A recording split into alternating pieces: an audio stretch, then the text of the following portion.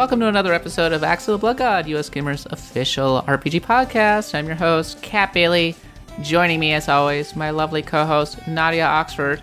Hello, everybody. It's been a bit of a busy week this week, hasn't it, Kat?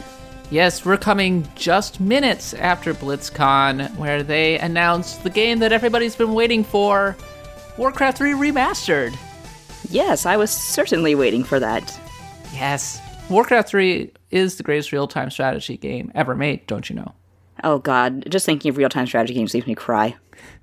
I can't It was the game that gave us World of Warcraft, because... That's true. It was much closer to RPG than you would ever guess, because in effect, they made a competitive RPG. Like, you had to do grinding at the beginning of the game by fighting mobs. You would get treasure and items, and then ultimately you would have your big battle. It's just that instead of having a small party, you had an army. Oh, okay. Yeah. So I can see how that's very... that would lead into World of Warcraft. It also had the best story out of it, and I'm always kind of sad that World of Warcraft ultimately ruined Warcraft 3.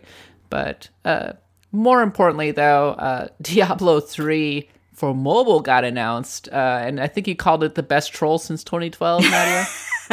Was that Diablo 3 or was that something else? I wasn't paying too much attention to the presentation, but it was It's not Diablo 3. It's taking place between Diablo 2 and 3, so it's technically a new game. It fills in the gaps of the lore. Oh, yeah, okay. Yeah, that is definitely like a troll right out of 2012 when we were all getting these sequels, quote-unquote, on mobile that nobody asked for, and it was a very sad time to be alive.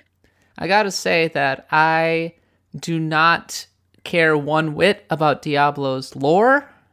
I mean, yeah. I know people do care about it, but to me, like, it's just all trash mobs and bosses to be killed so they can get better treasure. Yeah, and that's something we'll be talking about today, Diablo 3 on the Switch, but that is something I've noticed, is as much as I'm really enjoying playing the game, and it's kind of fun to have the dialogue text going on, because it's so, I don't want to say cheesy, but it's kind of cheesy, and I like it, but it's definitely not a game I'm playing for the story. Yes, we will be talking about Diablo 3's successful transition to the Switch, which I called a essential when I did my article earlier this week. It's out, I believe it's out next week on Nintendo Switch, or it's out right now. I'm not entirely sure. I need to go check the date. We are going to talk briefly about Deltarune, which is the follow-up to Undertale. And we have special guest Matt Allen coming on the show to talk about the latest entry of our top 25 RPG list. Always, you can find me on Twitter at @the_Catbot. Nadia's at Nadia Oxford. Follow US Gamer on all of the channels, US Gamer Net, and check us out at usgamer.net. We're going to continue on to Deltarune in a second, but first thing I want to do, Nadia, is acknowledge...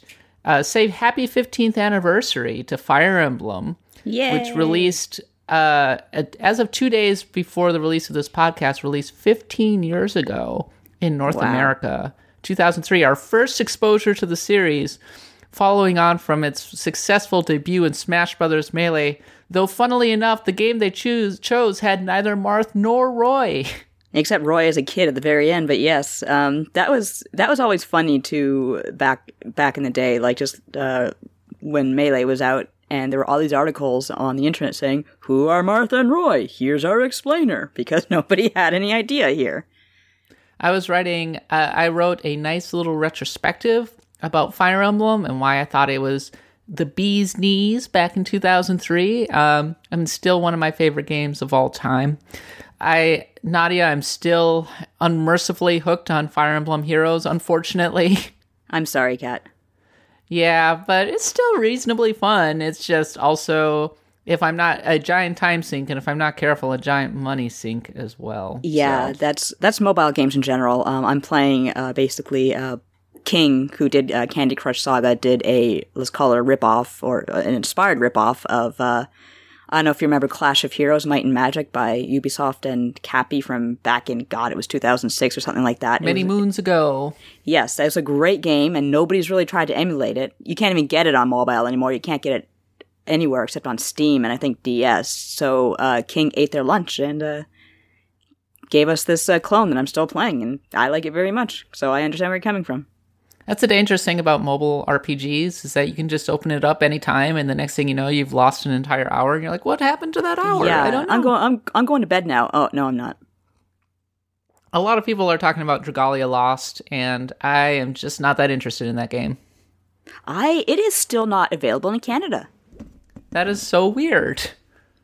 It is very weird because we've always been we were going to have you check it out, but you ultimately were never able to do that. No, and I want to. I love to play it, but and it's funny because Canada and New Zealand are usually guinea pig countries for early releases, but we never got it. And to my knowledge, I don't think New Zealand has it ever either. I think it's just a few countries, the U.S. being one.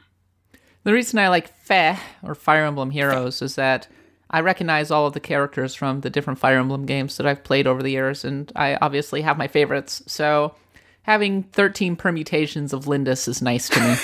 Being able to have an entire team of Ikes is great. They all say, I fight for my friends, one after another.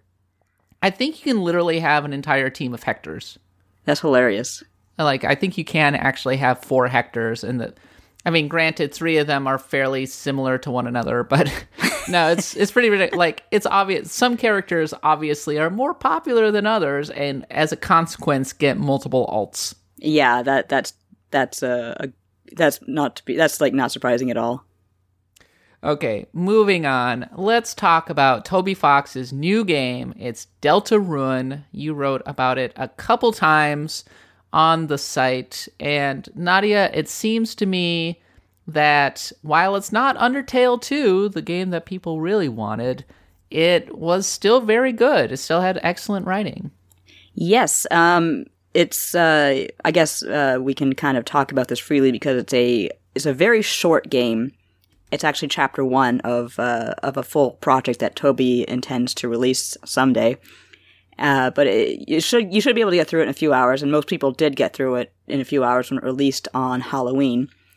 And the game starts off making you kind of think it's Undertale 2. Oh, you're playing a follow-up to Undertale, but as I wrote in my piece that just went up on US Gamer, the signs are there that no, it is not Undertale 2, and you kind of ignore them at your own peril. So it's definitely a game with great writing, and it still has much of the emotional impact the original Undertale did, although it doesn't screw with your head the way the first Undertale did, so I have to say it doesn't do that. Yet. Yeah, you were saying that mercy is a large component of Deltarune, but it doesn't make it easy. No, mercy, of course, is a big part of the first Undertale. Ideally, you're supposed to spare the monsters and not fight them, although you do have to fight them. Yes, it's a dungeon crawler, only you make friends with the monsters. Yay! Yay! Not quite. If you want to see all the endings, if you want to get all the lore patched in, you have to both make friends with the monsters, and you have to go around killing everything. So it's definitely doesn't make it seem like it's definitely not the kind of game that's trying to shove the whole pacifism message down In my your throat. day, we killed the monsters. Now everybody wants to go around making friends with them, giving them hugs. I mean, the friggin' millennials. Friggin' millennials, indeed. But yeah, with Deltarune, yes, they try to give you the whole, Mercy's preferred message early on, but you're kind of paired with this girl named Susie who's a jerk. And the first thing Susie does is start tearing into monsters with her axe. So you have to keep her on a short leash while also, trying to pacify the monsters you come across. So that's a bit of a challenge. And as you get deeper into the game, and as you actually finish the first chapter, you really get the impression that whatever Toby Fox has in mind for the final story is not going to be nearly quite as clean cut as Undertale's message of pacifism was. So I'm really eager to see where he goes with that. Indeed. So it's been, I think, 3 years now since. Yeah, it's been about 3 years. Wow, that's crazy. It feels like just yesterday that Deltarune, or the original Undertale, came out, which, by the way, Deltarune is just a rearrangement of Undertale's name, or characters. An anagram, yes. That's the word I was looking for. But with Undertale, why has it held up in the way that it has, Nadia? Why do people love that game so damn much? I think it's because Undertale is still a game with a lot of secrets in it, and I think that's why a lot of people are also excited for Deltarune. One thing I pointed out, and one thing that Toby did to kind of drum up excitement for Deltarune, was he kicked off the game announcement by kind of writing a series of tweets in the style of one of Undertale's most mysterious characters named Dr. Gaster, who's like this leering skeleton with a creepy-ass smile. And it's believed Dr. Gaster orchestrates a lot of stuff behind the scenes, both in the world of Undertale and, I'm assuming, Deltarune, because there's signs there of that as well. And there's just... the characters have a lot of dimensions to them. And I think that's probably part of it. Also, the cosplay scene's always been very strong. There's someone named Vaping Toriel who's always been very popular. She's Toriel and she vapes. It seemed to grab people in a way that a lot of games don't. It really resonated with people, and I've often wondered kind of why. And I guess probably because you said of all the secrets, probably because it's so distinct. It has such a distinct look to it, because it really makes you kind of sit back and think about the way that you actually approach video games.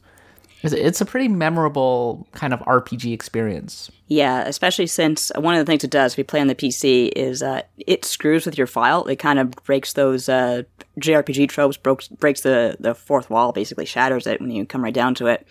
But this is a game where the bad guy is like kind of kicks things off by calling you out on the actions you take in a very kind of Psycho Mantis style, and then will like during the climax of the game, like, will like close your file and do all these other kind of creepy ass things. And that kind of sticks with you. All right, Deltarune now available, and a lot of people are talking about it. You should go check out our coverage on the site. Before we continue on to our top 25 RPG countdown, Nadia, let's talk about Diablo 3 on the Switch. Is this the first time you're playing Diablo 3? This is definitely the first time I'm playing Diablo 3. I actually, maybe even Diablo in general. Is your first trip to Diablo? I think I played it like when I was in high school, the first game.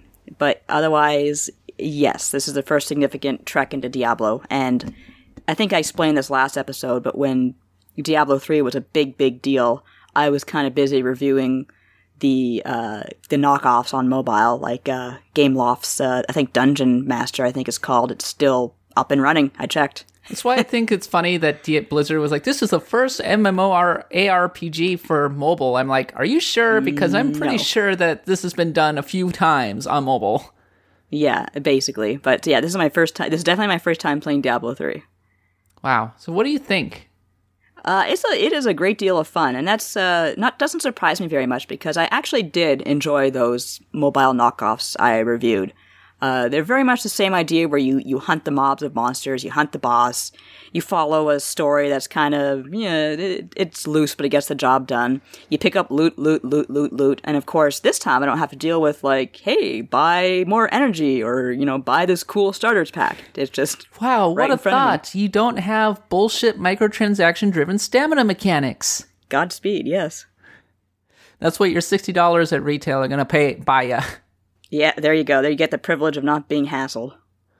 So the main things about the Diablo 3 on Switch is that, obviously it adds the component of being on a handheld portability, but also the fact that for people who have played Diablo 3 multiple times, like myself, it makes adventure mode, which is traditionally the post-game of Diablo 3, available right out of the box.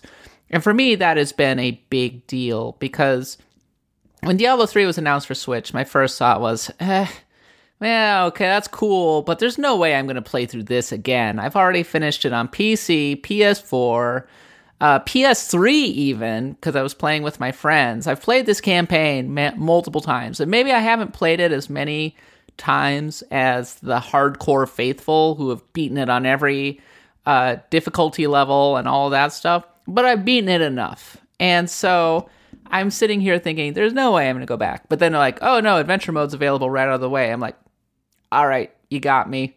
And I rolled up a character, and the best thing about adventure mode is, you're basically just doing quests that are pulled straight out of the story, but made into individual like little moments. but it's so damn addictive in handheld form. Or like you'll be sitting around waiting, you'll just break out the Switch and be like, you knock out a quest in like the space of 4 or 5 minutes. You get a whole bunch of fat loot, and you're like, oh yeah, that's the stuff. Yeah, I'm playing through the campaign right now. I figure I may as well since I've never done it before. Yeah, I rolled up a monk, and that monk is now like level 43. And once I get to like level 70, that's when the Paragon stuff starts to unlock, and then you can start doing high level dungeons and everything. And ordinarily that would be something that I would want to do with maybe friends or something, though you can run them solo.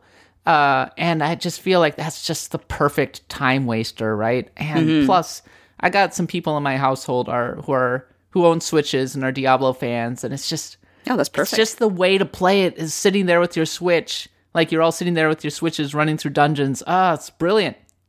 Yeah, and you can of course play on the TV with multiple controllers. I would not play it on the TV. Yeah, I mean it's fine that way, but it's suboptimal in my opinion. Like I said, I haven't played it that way yet because handheld is just so perfect for, as you say, the style of gameplay. Yeah, if you play it on TV, first of all, it's just a smidge blurrier than you're going to find on PC or PS4. You'll get used to it, but it does stand out a little bit. The other thing is when you're managing your inventory, it's much better to play on handheld because you can actually stop and manage your inventory while your friend is doing something else, like say managing their inventory, right? As opposed to playing on TV.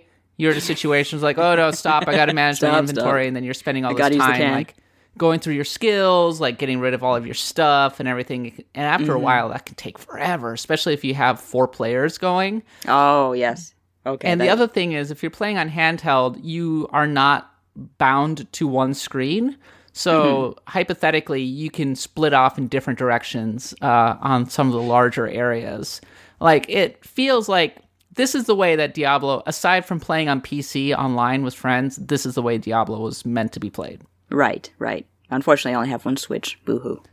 Oh, poor baby. But how far are you in Diablo 3's campaign? And what level? Let's see. I am I'm close to level 20, level 19 or level 20.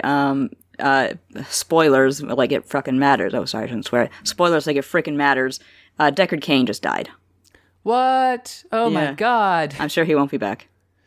You know, if you call Blizzard's headquarters, Deckard Cain will read out the phone directory to you. And does he do it in like two words a minute? And I can see that being the case. Oh yeah, he totally does, and it's obnoxious. Here, if you want Blizzard's head office, dial 1. No, he literally is like that. Oh my god, that's amazing. And listen. Oh god. And have you heard the Deckard Cain rap? No, I haven't. Don't. Well, okay, now I put it in your head, so go do it. That's like the song. What do you want? What do you want? Yeah. Why do you keep touching me? It's like that. Yeah. Only worse. I listened to that recently, and it was very cute for about a minute, and then I got a little sick of it.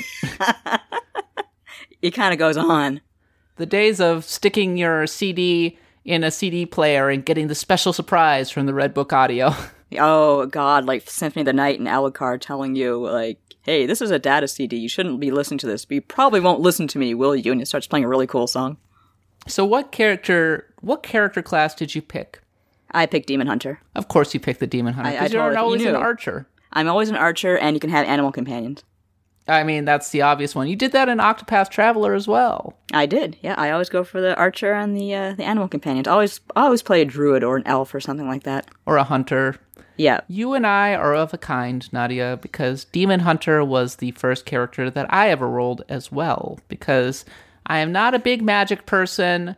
When it comes down to it, I want a badass bow with cool area of effect attacks. Which you have with the Demon Hunter. Plus, I have like this kind of gatling attack. I forget what it's called, but it's just like rapid fire arrows. I'm good. The chakra attacks are actually probably the best for the Demon Hunter. The last I checked, anyway. Maybe things have changed. Okay, I should keep that in mind. I'm trying to remember what a good example of a chakra attack is. As you get the ruins going, it becomes kind of your primary damage dealer, and eventually you're shooting multiple chakras, and they're kind of like the windmill stars from Ninja Gaiden. Yeah, okay. I think I saw those, but I wanted to keep using the rapid fire arrows, so I've just been sticking to those. So, like, you start throwing them out, and they're like buzzsaws through enemy formations, and then it's pretty amazing to watch. It's perhaps better than the rapid fire. Yeah, although the rapid fire is just more satisfying. I'm also teamed up with I think a cleric. Mm-hmm.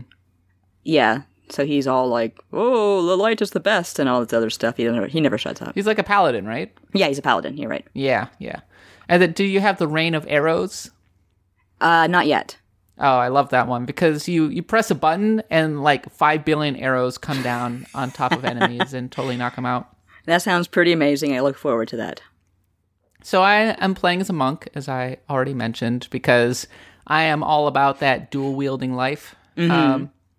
And the monk is kind of hard to use, especially at the early going, but can be really fun and really satisfying as you level them up and get some of their better abilities. And my favorite moment so far was when I was like level 25 or something, and I got a legendary weapon that dramatically improved.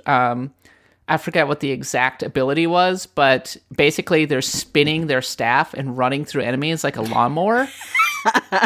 And it powered up that attack so much that I was basically running through them like a freaking scythe going, It was great. I loved it.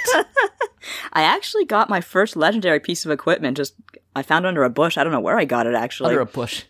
Like, Leoric, whatever his name is, his crown. I'm confused because I got one off an enemy, and I got one when I finished the quest with the Skeleton King. So I have two versions of this guy's crown. I'm just like, okay.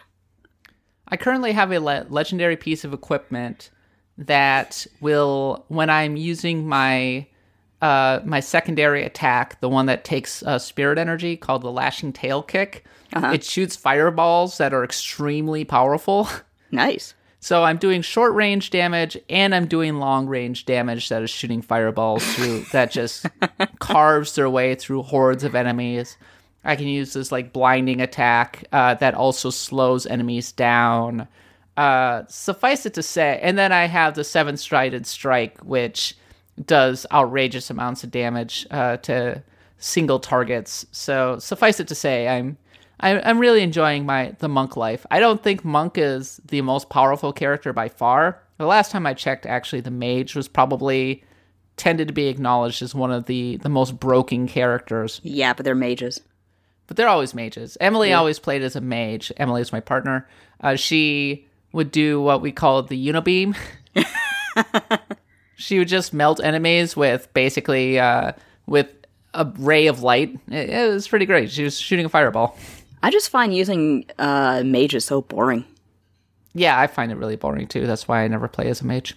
Yeah, just... Someday I'm going to play as a barbarian. I've never gotten around to the barbarian. I've been the crusader, I've been the demon hunter, I've been a monk, but I have never been the barbarian or anything like that. Yeah, I was, when I was kind of picking through the classes the first time, I was thinking, if this is a beginner, should I do barbarian? But then it's like, no, that's boring. Then I was considering monk, because I always did like monk characters. Then I saw the demon hunter, I'm like, well, I'm decided. I tried the necromancer. Did you get a chance to try the necromancer? No, but I saw them as well. The necromancer was DLC that was released last year. Uh-huh. And, so I didn't get a chance to play that far into it. Like, I think I was level 20 when I actually ended up rolling the monk. Because I accidentally made the necromancer a guy, and I was kind of annoyed by that because I didn't want my necromancer to be a guy. But the main thing that's kind of fun, at least in the early going, is you can summon, for example, you can summon a golem monster. And have it command it to run into a pack of enemies and explode into a bunch of corpses, and then you can make the corpses explode and take out huge swaths of bad guys. That sounds really cool, actually. It's really great when you're leveling up, less good later on, but I don't know what the optimal build for the necromancer is. But anyway, so Nadia, I don't know how familiar you are, but Diablo, with the history of Diablo 3, but it's changed a lot over the years. Yeah, I think I've heard about that. How I remember when Diablo 3 first came out, it wasn't, I don't want to say it was panned, but it wasn't as well received. Like, I remember it faced a lot of criticism. I reviewed it back in the day. Oh, for when I was a who? freelancer. I Oh. probably should not have reviewed that game because I did not know nearly enough about Diablo to really make an educated opinion about the series. I was coming at it into it with very fresh eyes at the time, and I did not appreciate at that time how much it ruined the endgame. Oh, really? Yeah, it really did, because it didn't have stuff like the adventure mode. The loot was kind of all wrong. It had this real world auction house, which kind of took away a lot of the joy of finding the best loot, finding the best characters. It's been funny over the years to watch the ways in which Blizzard has basically dialed back every major decision that they've made with Diablo 3. But, I mean, the crux of Diablo 3 was when you finished the game, you went up to a higher difficulty level, and then you played through the campaign again, and you just kept doing that. Oh, interesting. But you mentioned so like many of the mode. randomly generated elements of Diablo 2 were not present. Like the randomly generated dungeons and that kind of thing, and people really did not like that. And it was online only, which people also really did not like. Right, and that I remember. So Blizzard walked that back as well, and that kind of opened the door for Diablo 3 to succeed on the Switch, because now you can play it anywhere. Like, I played it religiously. Like, I played it like crazy. I was in Seattle this past weekend, and I just played it through my entire plane trip while listening to podcasts. It is an amazing podcast game. Yeah, it's funny. I just played it yesterday while a lot of Toronto was without internet because someone cut a freaking cord somewhere. So I was without internet for most of the day, and I was just like, oh, I'll play Diablo. And yeah, it tells you have no internet connection, but it doesn't matter. You can still play. Yeah, it's pretty great. I think the things that Diablo 3 kind of gets right is, in a elemental way, it is just really satisfying to get the right build and then watch enemies kind of crumble to dust in front of you. And I'm sure you're probably seeing that now that you're kind of in your mid-20s. Yeah, when you say it like that, it sounds like, oh, geez, I'm not that old. But, yeah, it's a very satisfying game to play, but it's still challenging enough that I don't feel bored. Like, you'll be kind of in the middle of a mob, and all of a sudden one of the characters with a yellow outline will come after you, and they won't die, and they'll keep sending minions after you. So there's plenty of surprises in Diablo 3. The thing that hardcore players like to do is they play on a seasonal basis. So every season, they roll up a new character, get them to level 70, and then try to build the most efficient build possible to go run through the hardest dungeons, called, I think, Great Rifts or something to that effect. Oh, and okay. I was wondering what that thing was. Yep, and then they try to get as high as possible on the leaderboards. Cool. Yeah, so that's the replayable element of Diablo 3. I don't think I'm that hardcore, but in the short term, at least, I do want to try and get my monk as high as possible, and then perhaps roll a new character at some point and do it again. Do it again and again and again. Again and again and again and again and again. No! Have you played a seasonal character? Because it's funny, when you first boot up the game, they kind of give you that seasonal option, but I was confused until I noticed, I can start a quote-unquote normal game, and that's what I went for, obviously. I mean, I've just been playing in adventure mode and running through the quests in that area. Perhaps next time I will roll up a proper seasonal character. So a lot of people would say that Path of Exile has surpassed Diablo 3 in many respects. It is a perhaps deeper game. They go even deeper with the seasonal aspects. It famously has the most enormous progression tree. But it's not on Nintendo Switch, and I can't play it portably. Yeah, so Diablo 3 wins. I guess. There was a pretty good troll where there was a site called playdiablo4.net, and it redirected to Path of Exile's website. Path of Exile is on Xbox One now. It's coming on PS4 soon. So it's cutting in there. It's filling the gap left by Diablo 4 in the same way that Torchlight was able to fill the gap left by Diablo 3 while everybody was waiting for Diablo 3 to come out. Yeah, by all accounts, if you want an even deeper experience then Path of Exile is your game. But in the short term, man, Diablo 3 on Switch, it's grand. Blizzard really understands that whole just makes you feel good to play the kind of game. The art is really good. It's now matured to a point where I would say that is a legitimately great game. Like, it is managed to kind of get past a lot of the problems that it originally had. And so certainly if you've never played Diablo 3 before, get a copy with your couple copies with your loved one and play it, and you'll be shocked at how addictive it can be.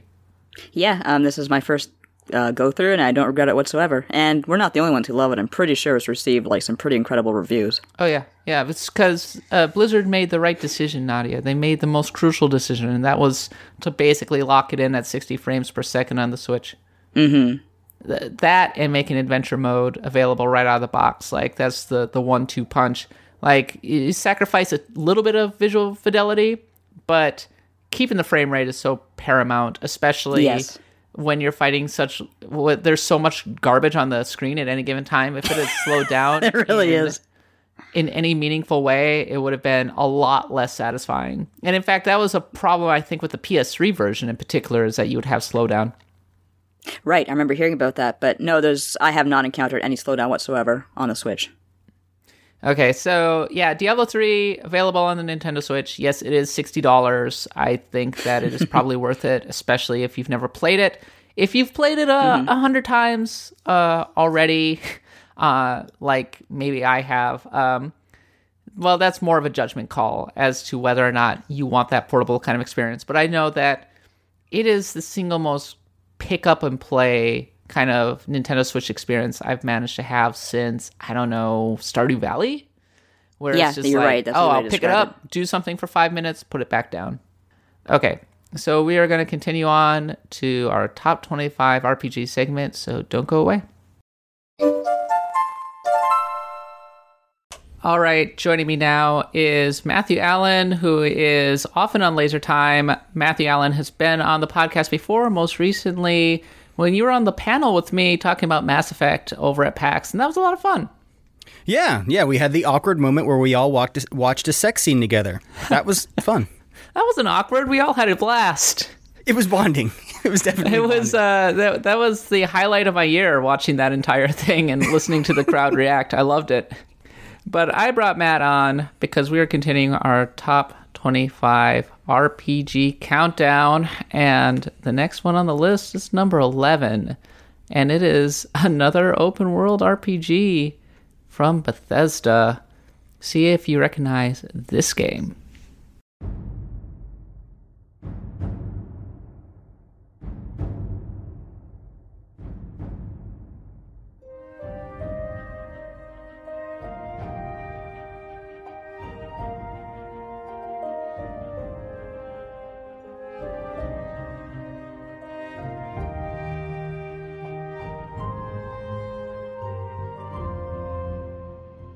That's right. Number 11 on our list is Elder Scrolls Morrowind, which came out in 2002 on the PC and Xbox, considered by many to be the finest entry in the Elder Scrolls series, and maybe one of the reasons that I always get kind of wound up when I look at certain other RPG lists and I see that they've put Skyrim at the very top.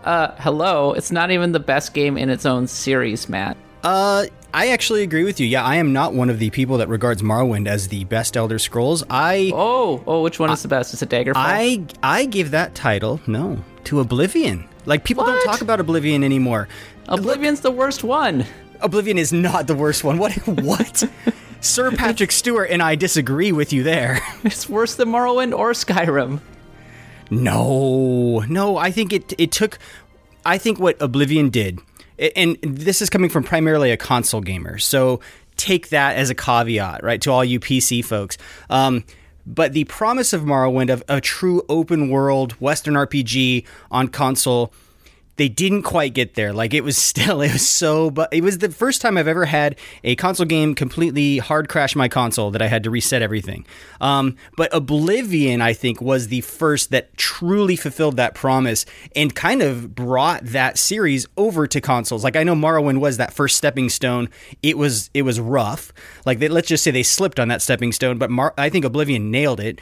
And to me, it will always hold a special place in my heart. I mean, what other game lets you go through these weird rifts and then they might not have been procedurally generated, but it sure felt that way. You would just fight demons in alternate dimensions and come back and do everything that you wanted to and then go bet on yourself at the gladiatorial arena. Come on, Oblivion was great. So much of it was a slog, and the rifts were at the central of it. Whereas, the reason I put Morrowind on this list is it feels like the last time we really saw Bethesda come close to hitting maybe on the promise of having a really deep, crunchy, interesting RPG. It was at a certain intersection of the history of Bethesda. And after Morrowind, they kind of pivoted and started focusing far more on more casual audiences. They were starting to do that with Morrowind, but Morrowind, first of all, has the best story out of all of them. And second of all, it has far deeper mechanics. The way that the guilds interact with one another is far more interesting.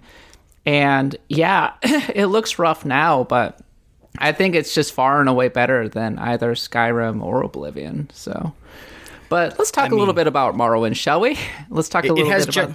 has giant mushrooms. The other two don't have giant mushrooms. I'll give you that. This is a fact. So, Morrowind... not the first game in the series, but I'm going to wager that for a lot of console gamers, it was the first one that a lot of them picked up, because before that we had Elder Scrolls Arena and Daggerfall, which were PC RPGs, and I would say fairly hardcore PC RPGs at that. Matt, did you ever get a chance to play them? No, and before Morrowind came out, I didn't know what Elder Scrolls was. It wasn't really a thing to me. I think both games you just mentioned are more oddities that most people probably maybe tried to approach after playing Morrowind or Oblivion.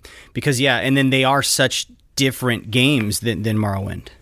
I didn't realize that Morrowind was actually related to Daggerfall, because I knew about Daggerfall back in the day, but it was always just referred to as Daggerfall, much as Skyrim is referred to as Skyrim. It's not called Elder Scrolls Skyrim, right? So it was with some surprise many years later that I learned that Daggerfall was part of the series. And my main memory of Daggerfall was I never played it, but all I ever read about was how buggy it was, which it's a Bethesda tradition. They love to create these massive, massive worlds and perhaps overreach a bit in their ambition, and that was certainly the case in the 90s.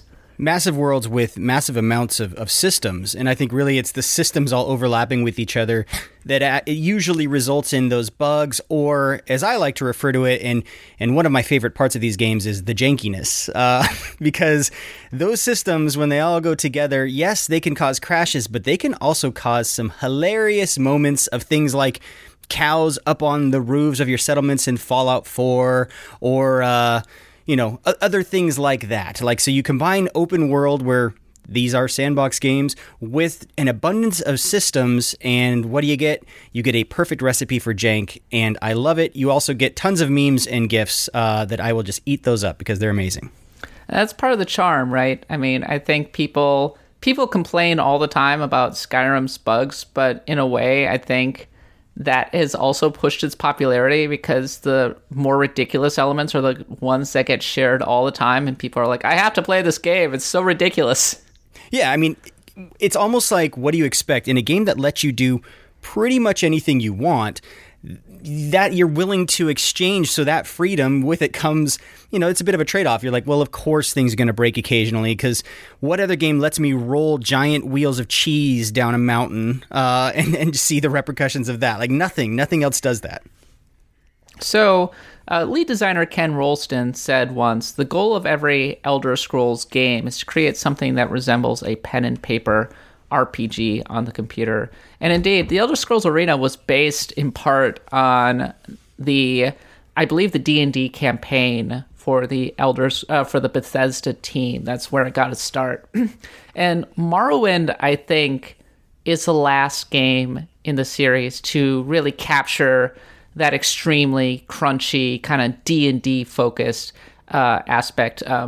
In the subsequent entries, I kind of feel like the rougher edges would eventually get sanded away, and it would lose a little bit of its heritage and become something else, perhaps. But I would say Morrowind and Daggerfall and Elder Scrolls Arena have deep hooks in the kind of 1980s tradition of PC RPGs like Ultima 5 and that kind of thing, where you're exploring a large world, you can talk to people and have extensive conversations, you can pick up pretty much everything, and pretty much everything is of interest. So yeah, as I like to call these games sometimes, these are mule simulators more than games at times, because most of my time spent in any Elder Scrolls or Fallout title is just inventory management. It's like, now I'm bogged down, my encumbrance is too high, what can I get rid of versus what is going to net me tons of coin when I sell it at a shop or a local fence. So the last entry on this series was Knights of the Old Republic, and we were talking a little bit about how Knights of the Old Republic was a formative moment for the original Xbox, because with KOTOR, that was one of the first instances in which BioWare came over to consoles and introduced people to the joy of PC RPGs. Mm-hmm. And it was much the same with Morrowind. Bethesda, up until that point, primarily a console developer, this was the first time, I believe, that the Elder Scrolls ever made it onto console, and as a consequence, found a whole new audience. Out of curiosity, Matt, what drew you to Morrowind? Did you play it at launch? I did on Xbox, like I mentioned, because I've delved into being a PC gamer every now and then, but really, I am a console gamer at heart. And so what really drew me to this is that promise and kind of what the head designer, is it Ken Rolston, was saying. It's that open-ended nature and the ability to do or try anything, because console RPGs up until that point, primarily it was a lot of JRPGs, which are very much like, we're going to put you on this story track, and a lot of your agency is mostly with character progression, and maybe you're investing, where am I placing my orbs to power up certain magical spells. So Morrowind certainly has all of that, but in addition, it also gives you the ability and freedom, like you can go anywhere you want in this world, and even the main plot, you can sort of do some things in any order you wish, which, as someone who grew up playing D&D, there was a ton of appeal. Like, to me, that was always the goal of RPGs, video games, was to try to approximate what you could get in a truly good D&D session. And I think that promise got its hooks in. I mean, even the way progression works in this game is very D&D. It's like you have your attribute points, which are, like strength, intelligence, and then you have skills. And those skills are driven by, like, they're tied to like a main attribute point, so physical skills might be tied to strength, which totally makes sense. But then the way this game did leveling was so unique, and so, to be honest, like, for min-maxers, it was exploitable, where the way you had to level up was so exploitable. Yeah, you had to level up major or minor skills, and that would cause your level to go up. And then depending on the number of times you were able to level up that skill, that would apply an exponential bonus to your attribute points. And so it became a game of, okay, well, I'm going to level up all these other underling skills, which are going to feed into my attribute points, and then hit those skills that will cause my level to go up eventually. And I just even love, is so dumb. Like, the way you level up skills, though, is just repetition. So what it resulted in was a ton of hopping around maps, or, sneaking everywhere you could, because everything was just, well, you get better with practice. But I loved it, because it was like, you know what? Fine. If I want to take the time and sneak everywhere and get my sneaking skill up, a game should allow me to do that. And I think a lot of what makes games like Divinity Original Sin and Original Sin 2 popular is that freedom and that ability to break anything. And that's really what the Elder Scrolls and Fallout games have been doing for several years. And it's just so good that promise is, which is, by the way, also partially rooted in those old CRPGs you're mentioning, so that open-ended nature realized in a full 3D environment, told from that first-person point of view, that to me was a super compelling reason to jump in to this series that I'd never heard of. Reading about the history of Morrowind's development, apparently it was originally supposed to be closer to Daggerfall in scope, and Daggerfall was absolutely immense, like to the point of being completely ridiculous. And apparently Bethesda was investigating having a multiplayer extension, so Fallout 76 before Fallout 76, am I right? But yeah, true. It ended up being too big, so it has scaled back, and that to me, like, always tells me that Bethesda's eyes are always a little bit bigger than, I guess, their stomach. Like, they always think, oh, we want to do everything. We want to throw the friggin' kitchen sink into it, and that's why their games tend to be a little rougher. But one of the reasons that Morrowind is still pretty beloved by a contingent is that, yeah, it's smaller than Skyrim or Oblivion, but it's also tighter in many ways. And a lot of people consider the campaign in particular to be just kind of the right length. It has a deeper story, that kind of thing. And in making it smaller, it feels denser and more interesting. Yeah, and I will say, I think I would generally regard Morrowind as like it's sort of like the black sheep, or the dark sheep, if you will, because it is tied to the dark elves of that universe, of the series, because it's so weird, like just the environments and things like that. But you're right, like in terms of the actual campaign and plot, it does seem more realized than even like the games that followed it.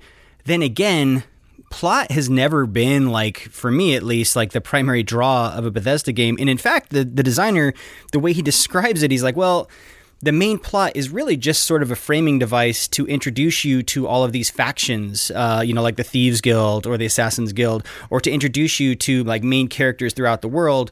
And then, it is what you make of it. But at the same time, I think then it started to fall into what is now become like an RPG trope of there's really no urgency. It's like, hey, the world is coming to an end, or you must defeat this dark god.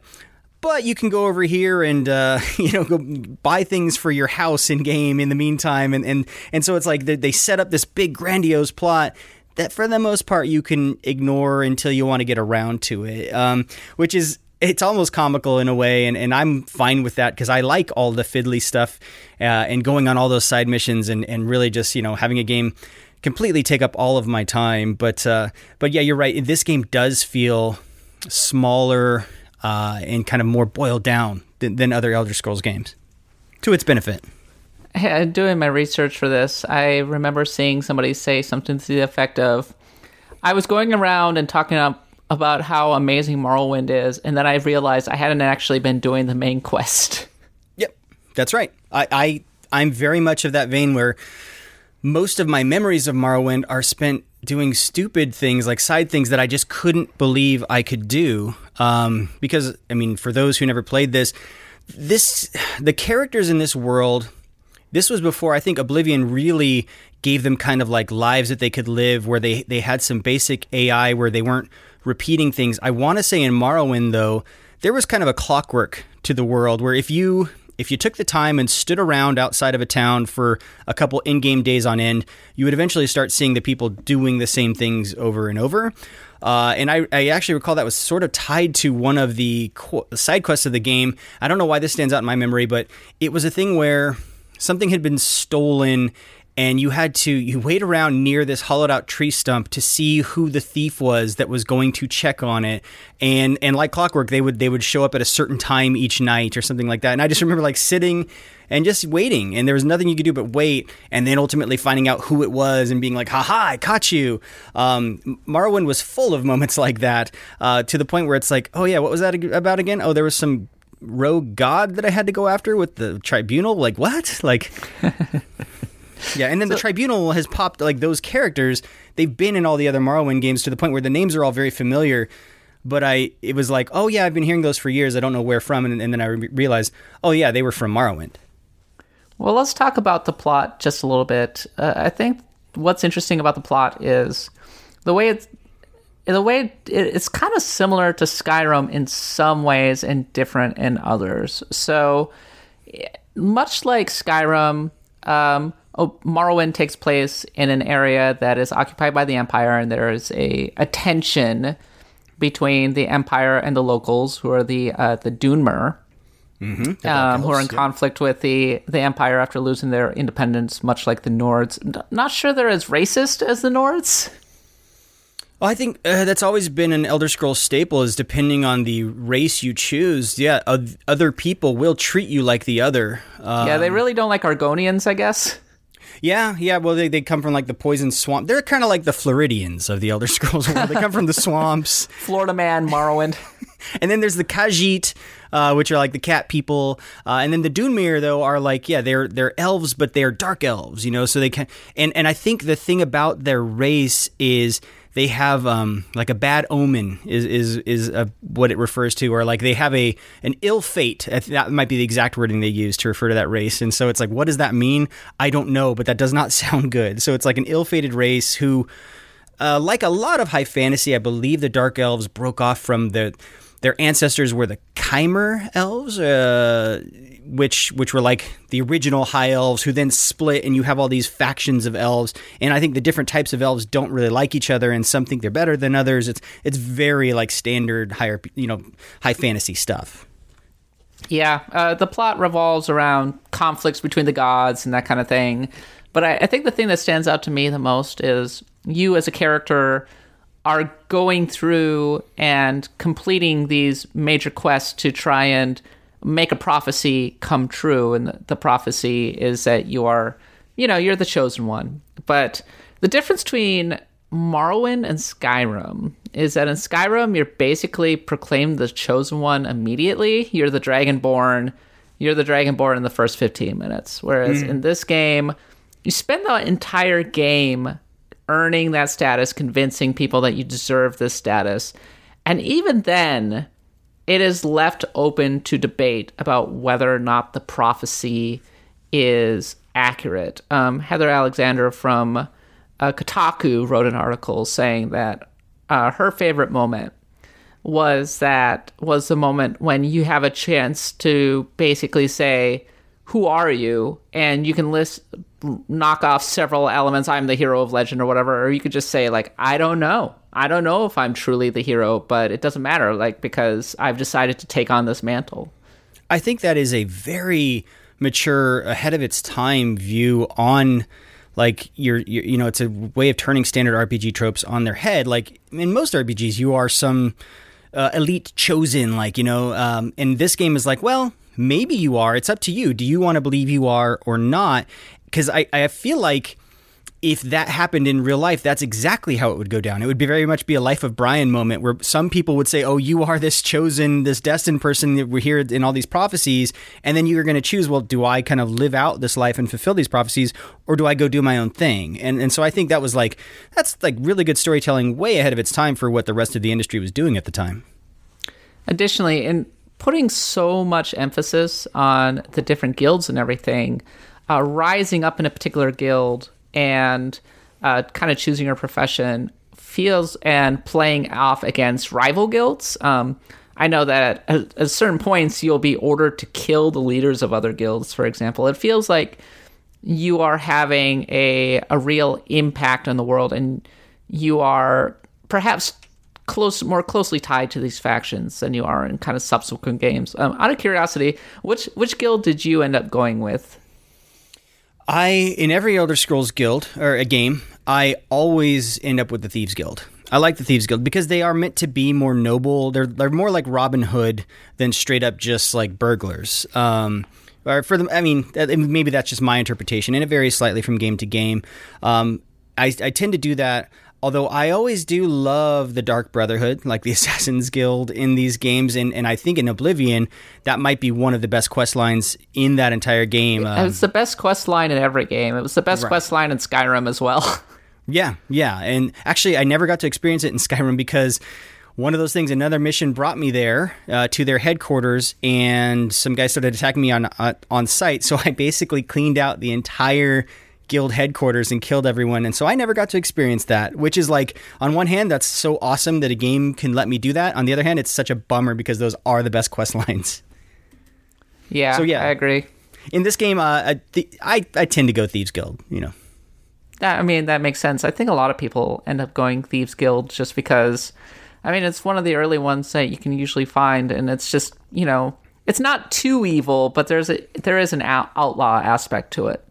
And it plays well with how I play these games. Like I mentioned, to me, sometimes they're like mule simulators. And so I do like to build up my ability to go in and steal things from houses, like really powerful, potions or equipment. And so the Thieves Guild is a nice complement to that playstyle. Although I don't usually play as a rogue. I guess this relates to, you know, progression in general in these games. I kind of play as a hybrid Uber character that is really good at a variety of things. You know, you have to be a good fighter.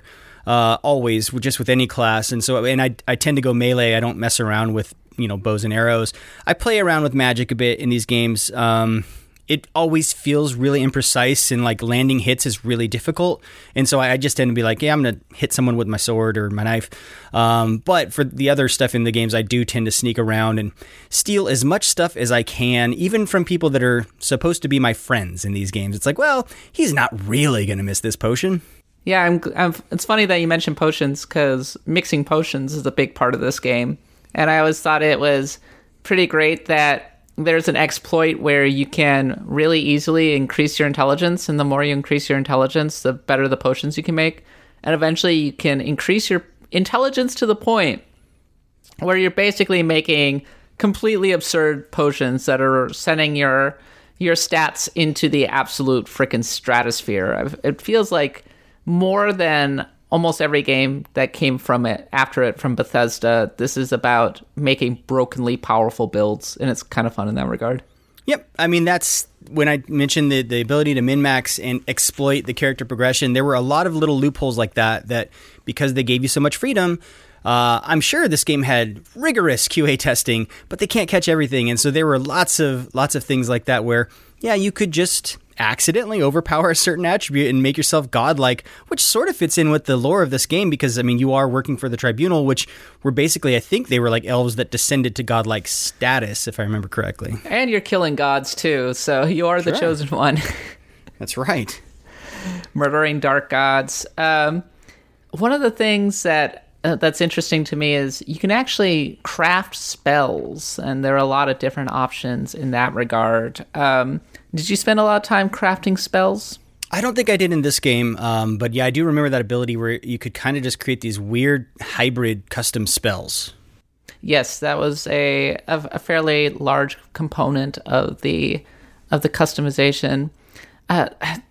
So much. So I was talking to a friend of mine, and she was talking about why she loved Morrowind so much, and she had put like hundreds upon hundreds upon hundreds of hours into it. And she was talking about like how you didn't have the recipes in the game, and so you would have to like write them down, and then there would be like dozens of recipes as opposed to like 10. Yeah. And on the one hand, I'm like, wow, that's really cool. And then on the other hand, I'm almost kind of sitting here going, are we fetishizing like inconvenience for the sake of inconvenience? Because like at the time it was harder to do things, therefore it was better. Yeah, I think if I remember correctly, because this is how Oblivion did it, where like certain components or items would have attributes that they could have certain spell effects if you put them in a potion. And so it was like, that's how you would memorize and say, okay, well, I'm going to check out that, you know, this certain component has these 3 possible outcomes, and if I mix it with this. But yeah, you're right. It's like, wow, we want ultra realism, and so, you know, this wouldn't be done for you. And I'm like, well, no, in real life, I would have a cookbook right next to me, and of course I'm going to have the recipe. Like, come on.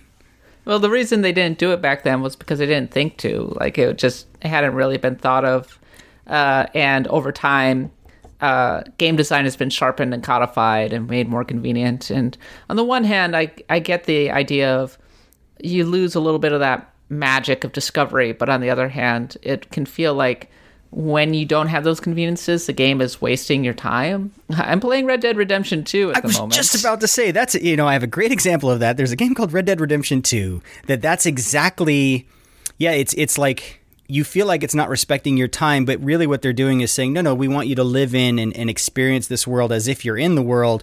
But we've just, as I think gaming audiences, we've grown so accustomed to things being done for us or having UI elements or tooltips for every little step of the way that it feels foreign to us now. But that would have very much been the model back when Morrowind was released, is like, no, let's not hold their hands.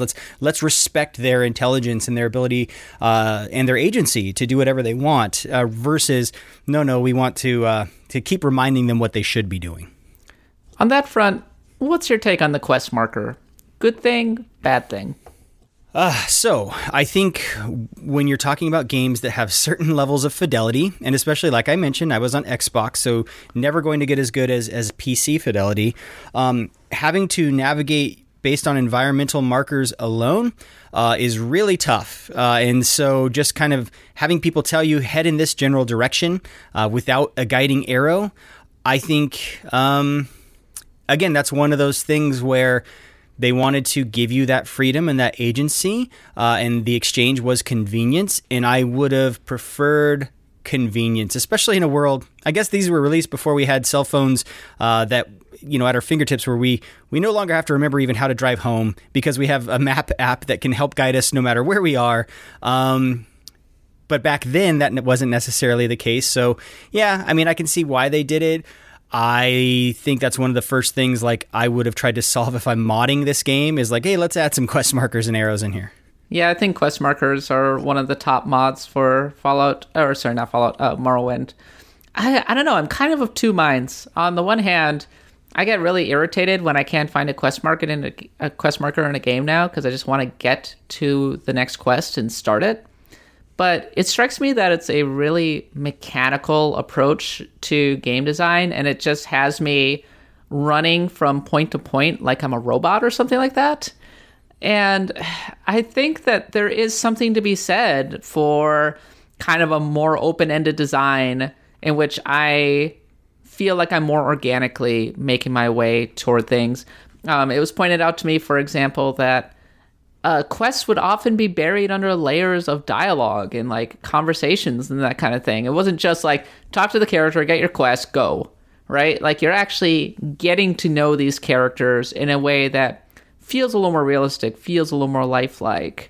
For some reason, I was just thinking about Breath of the Wild, which I think kind of de-emphasized the quest marker aspect to a large extent. It was all about just kind of roaming the wilderness and going, what's over there? What's over there? Discovering things, right? I think that's the key point. And games that don't rely on fast travel, they really are encouraging you to discover things along the way. And if nothing else, like that's what these Elder Scrolls games are really good at, is you're going to have what I think the industry refers to these as emergent gameplay moments. These games are full of those. And even if it's not like a scripted event, like, I stumbled upon, like in Red Dead Redemption 2, you might stumble upon someone who needs help. And here it could just be, I stumbled upon a dungeon as I was going to explore and on my way to this other quest. Sometimes, though, I think the risk there that you run is you could end up just feeling like, well, I found this other thing because I got lost on the way to where I was supposed to be heading. But I will say some of my favorite moments in the sequel to Morrowind and Oblivion were just finding new dungeons, delving down and getting like a really awesome piece of gear that maybe was tied to a quest line that I just hadn't spoken to someone and gotten that quest yet. But they let you do it. And then sometimes, they would change the dialogue like, oh, well, you already did this thing I was going to go send you to do. Congratulations, you. Yeah, exactly. So to me, I mean, that's great. That's like, yeah, that's how real life would work. It'd be like, oh, there's this family treasure buried in the hills. And you could be like, you mean this treasure?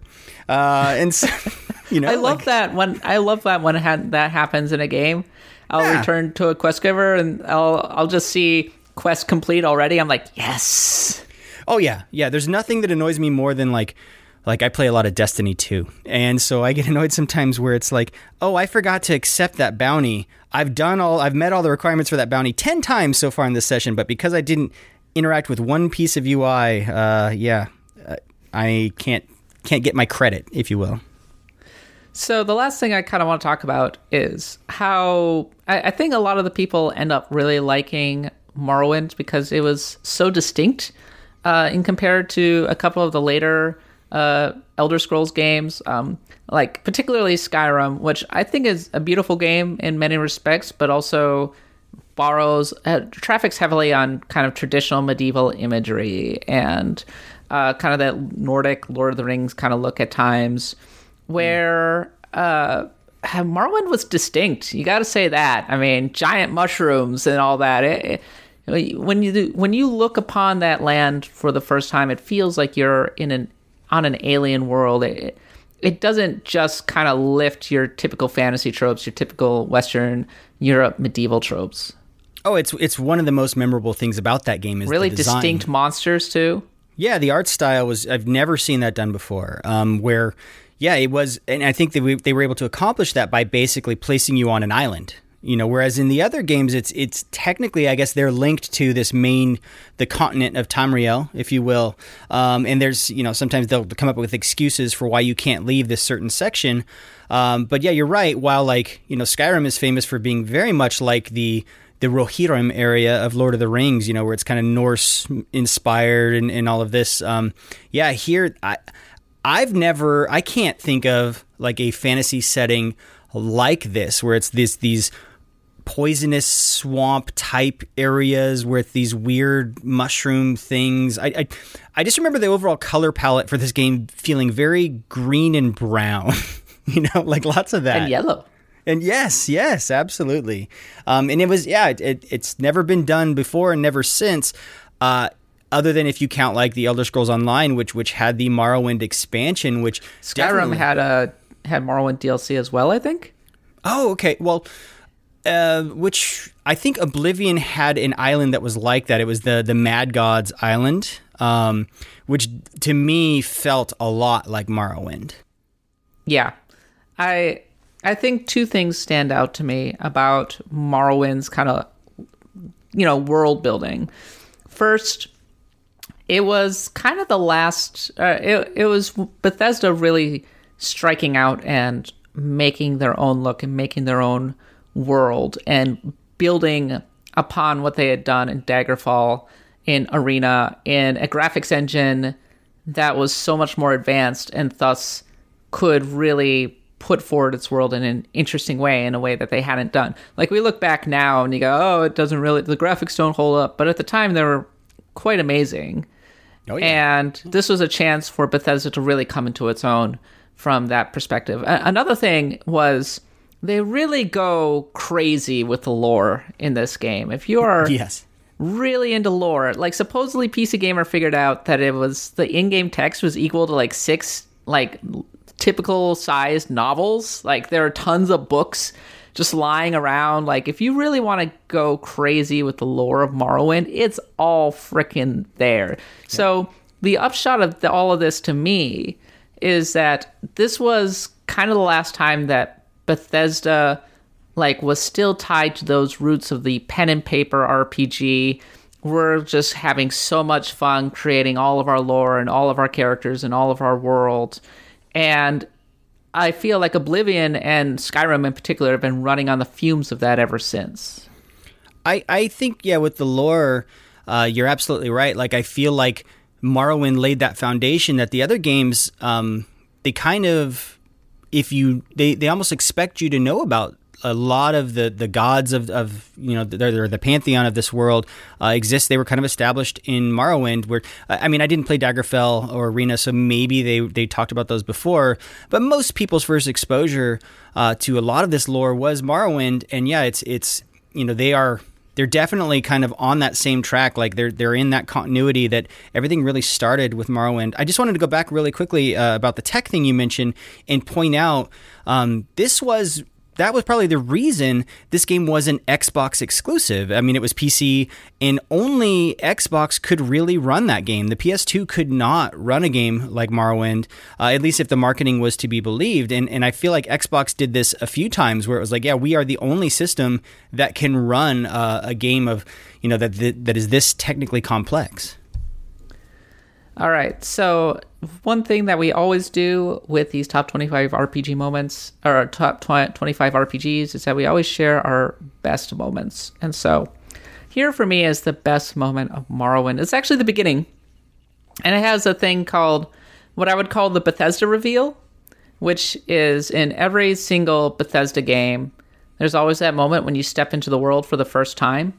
And the way that they usually do it is you're in a vault or you're in like some dingy area, prison, whatever. And then you step through the doors and you're looking upon the world for the first time. And it really impresses upon you how vast everything is, and it makes you want to strike off. They've really perfected the formula, and I feel like Morrowind is the first time that you really see that kind of enforced, because you start in like kind of the dark and like dingy hold of a ship, right? And then when you step out onto the deck for the first time, you're looking out on the waves. For the time, the water is incredibly detailed. You're seeing this crazy alien landscape, and Bethesda's really, they're the true masters of the reveal. Yeah, that's become a staple of the franchise. You always start as this prisoner that gets released or escapes somehow. I mean, it's not as good as when Sir Patrick Stewart assists you in Oblivion. But no, it's funny. I got a little worried when you said the beginning. I was like, oh no, that was my best moment. But mine is even before that. My favorite moment of this game is after buying it, just going through the manual and realizing how much there was to this game and getting that good anxiety of, oh my goodness, am I going to pick the right type of character to create? Which race should I be? Which class should I start as? Just all of that, like I would call it like healthy anxiety. It's like that anticipation of a new toy to play with and realizing like, oh my gosh, maybe I'll have to re-roll my character after creating one and playing for an hour because it's not the thing.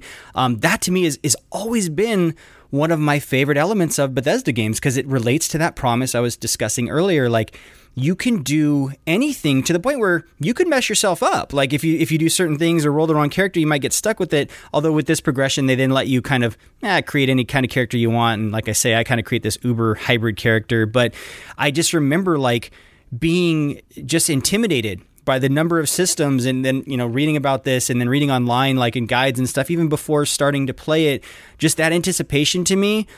Oh man, I wish I could recapture that. It was so thrilling just to be like, I've never been able to do this on a console game. And this was the dream that I always wanted. That burning anxiety that comes with designing a character or building a team, to me, shows that you're invested in the game. And that's kind of what you want, right? You don't want to be doing everything by rote. You want your decisions to matter. And so from the very first minute, Morrowind feels like it makes your decisions feel like they matter. Yep. Even for me, from the minute of just buying the game before even putting it in and playing it, like I was invested. Like, man, they got me hook, line, and sinker. Like I was invested in that thing before I even turned it on. That's insane. All right. Final thoughts on Morrowind.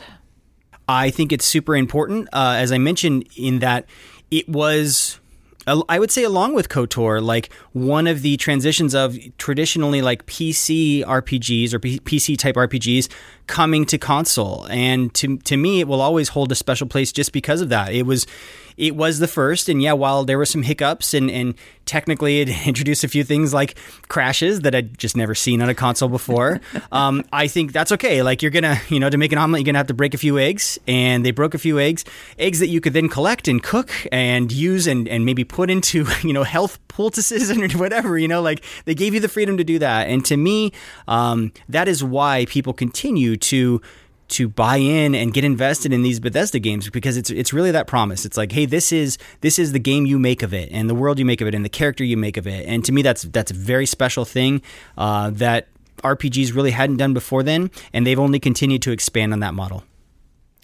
I look at Morrowind and it's with a tinge of sadness because it's much the same as KOTOR in that BioWare and Bethesda, I think, really kind of started to hit it big with these respective games. And then they would really hit it big with Oblivion and Mass Effect. And it changed them in a lot of ways. I think that the thrill, the pen and paper crunchy design became a little more cynical, a little more consumer facing.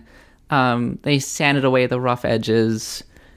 They were going more for impressive, like being superficially impressed by the world than delving into the details. And I think that Skyrim is still an excellent RPG in many respects, but it doesn't kind of have the same hold on me as, say, Morrowind, and I have to say the same for a lot of the later BioWare RPGs. And so in that respect, I think that if there were any game that I would love to see remastered or remade from Bethesda, it would definitely be Morrowind. But of course, I would be concerned that you would ultimately lose a lot of the original's kind of rough charm, which would be too bad. I suppose the final word that I would say for Morrowind is they don't make them like that anymore. At least Bethesda doesn't. Agreed. Yeah, and I think they exchanged a lot of those rough edges and those systems you're mentioning, where they might have smoothed all that out, but they had to have something to replace it, and it was just sheer content. Because obviously Oblivion and Skyrim, those are giant, like bigger games. But I kind of like that Morrowind is a bit more focused, and the depth really is more in that progression and how you're playing it. And they've come to lean so heavily on mods and the modding community to kind of fill in the gaps over the years. Whereas while Morrowind has a very strong modding community and certainly like you recommend it, it doesn't feel like Skyrim in the sense of, for a lot of people to truly turn Skyrim into a good game, you need this mod, this mod, this mod, this mod, this mod, and this mod to change up the mechanics almost completely. Yeah, you need to make your Macho Man Randy Savage monsters roam the world. Come on, let's be honest.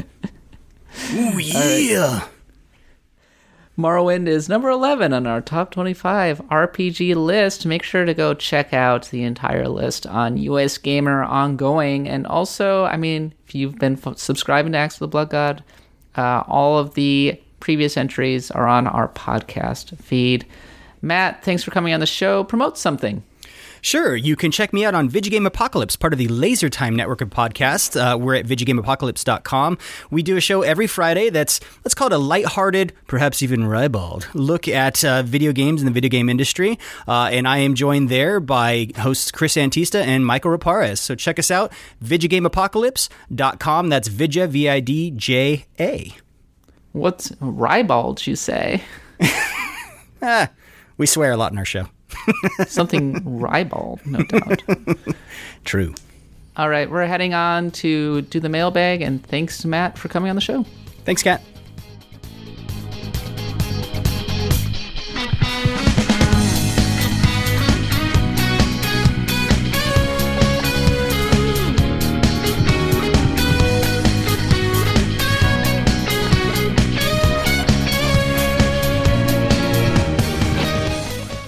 Okay, Nadia, as always, we're going to continue on with our mailbag, and last week we talked about our 5 favorite RPG cowboys, which included the likes of Flint and Irvin Kinius from Final Fantasy VIII, and here's what Nightrunner99 said. They said, you talk about Japanese interpretation of the American cowboy, and I think Rafer Luckberry from Atelier Escher and Logi, Alchemist of the Dark Sky, is a perfect representation of this. The English voice actor for this character goes all out in this game. It would be great if you and Nadia could talk about lesser-known RPGs like the Atelier series or others. Escher and Logi is a pretty good game, and I say this as someone who doesn't have a lot of patience for most anime-style JRPGs. Nadia, I will say that the one time that I really got into an Atelier game, which was like Rorona back in the day, I enjoyed it. Uh-huh. Yeah. I take it you've never played an Atelier game? I have never played Atelier. How's it pronounced? Atelier? Atelier? Atelier? Yeah, no, it's a dating sim. It's a dating sim okay. plus meets gathering kind of sim where you're basically just crafting different things from the stuff that you gather on dungeon runs. In the meantime, meeting hot boys. Oh well, that sounds pretty cool. Actually, I should really give that a try. I'd probably like it. You might like it. Rider Kicker says, I skipped 3 Confidants in Persona 5 in my first playthrough, because what matters is powering up your character's stats. Kat, you should have gotten a save from Nadia and did her second playthrough, because it totally rocks. If you haven't finished yet, I highly recommend skipping the Devil and the Fortune Teller, because the Shogi girl in the church just rocks. I also waited to fish, and it's pretty interesting how it's done. Different than P4 and Yakuza 0. Easier than FF15, by the way, though. Night to Train, get Nadia the Sakura Wars game for the PS2. Okay, well, I am actually friends with the shogi girl in the church, and I agree, she does She's rock, great. And I totally want to She's amazing. Yeah. No, she's, I'm trying to remember if she was it chess that she's teaching you how to play? No, she's teaching you how to play Go. Right, She's teaching you how to play shogi, which might be different than Go. Anyway, so she's teaching you the Japanese game, the great Japanese game. Yeah, shogi. No, she's great. Very, very down to earth. Let's call her. I am the shogi girl in the church. Do you think so? Yes, I am the girl who would sit alone trying to get, relentlessly practicing at a game, trying to get better at it, except instead of playing shogi, I play video games. See, I wasn't too much like that. Shogi. I just get mad at something and stop doing it. No, you gotta persist, Nadia. Yeah, I was never very good at persisting. You millennials, not persisting. Oh, I know. Wait, I'm older than you. Victor Hunter says, I'm so happy that Gemini Sunrise got some love. Sakura Wars 5 was woefully underappreciated, and anyone who loves turn-of-the-century steampunk, musical theater, dating, sim, Japanese, folklore strategy, RPGs should pick it up before it becomes impossible to find. Yeah, I was gonna say, we did give some love to lesser-known RPGs. For God's sake! Sakura Wars 5, man! Yeah, oh man, Victor's got to come back to Toronto so we can have lunch again. And they have 2 recommendations for RPG Cowboys. Extremely Casey Kasem Countdown Voice. Number 2 is The Sundown Kid from Live a Live. Game is uneven and janky, but it's a real good time. One of the best chapters is the Western section, which throws out most of the RPG system and instead revolves around a lone gunman rolling into a town that's about to be ransacked by a gang. And number 1 is Solar Boy Django from Boktai. Yeah. Boktai is the best stealth action vampire slaying spaghetti Western RPG you will ever play. Nadia, you seem to like Boktai. I appreciate what it is, but never got to play it because I never. I just love how it's is built around the original generation Game Boy Advance with the dark ass screen no one could see. So it was like, hey, here's the point. The point of this game is to go out in the damn sunlight, get some vitamin D for a change. Donkey in the Forest says, I don't know if she's a cowbot, maybe? But Piper Faraday from SteamWorld Heist was a really fun character in a Western-themed RPG. I really liked that game. Customizing the characters was fairly straightforward, but also had the potential to dramatically change the ways you could play. A combination of turn-based gameplay and a combination with no-rush skill shots is the type of interesting twist that can bring in new mechanics into old genres. I mean, we friggin' love SteamWorld Heist, don't we? Yeah, absolutely. And what do you call Piper a cowgirl? I'm not sure what I'd call Cowbot. her. I mean, Cowbot? It's basically like Firefly, right? I mean... You're right. The Old West in space. Steam-powered giraffe singing in the old saloons. Yes. I mean, yeah. So, yeah, sure. I would totally call her a bandit or a mercenary who's wearing the cowboy hat. That game loves hats. That was my favorite. That game, the whole game's thing was collect hats, and it was so hilarious because I would put myself in the direct fire of an enemy just so I could get the hat, because you could shoot them off their heads, right? Yep. And you'd kind of slink into the battlefield and grab the hat that they drop. That was a great game. SteamWorld Heist is on everything now, including Switch.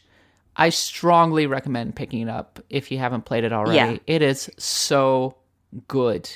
I was consistently impressed. Any SteamWorld game is worth a purchase, and then some.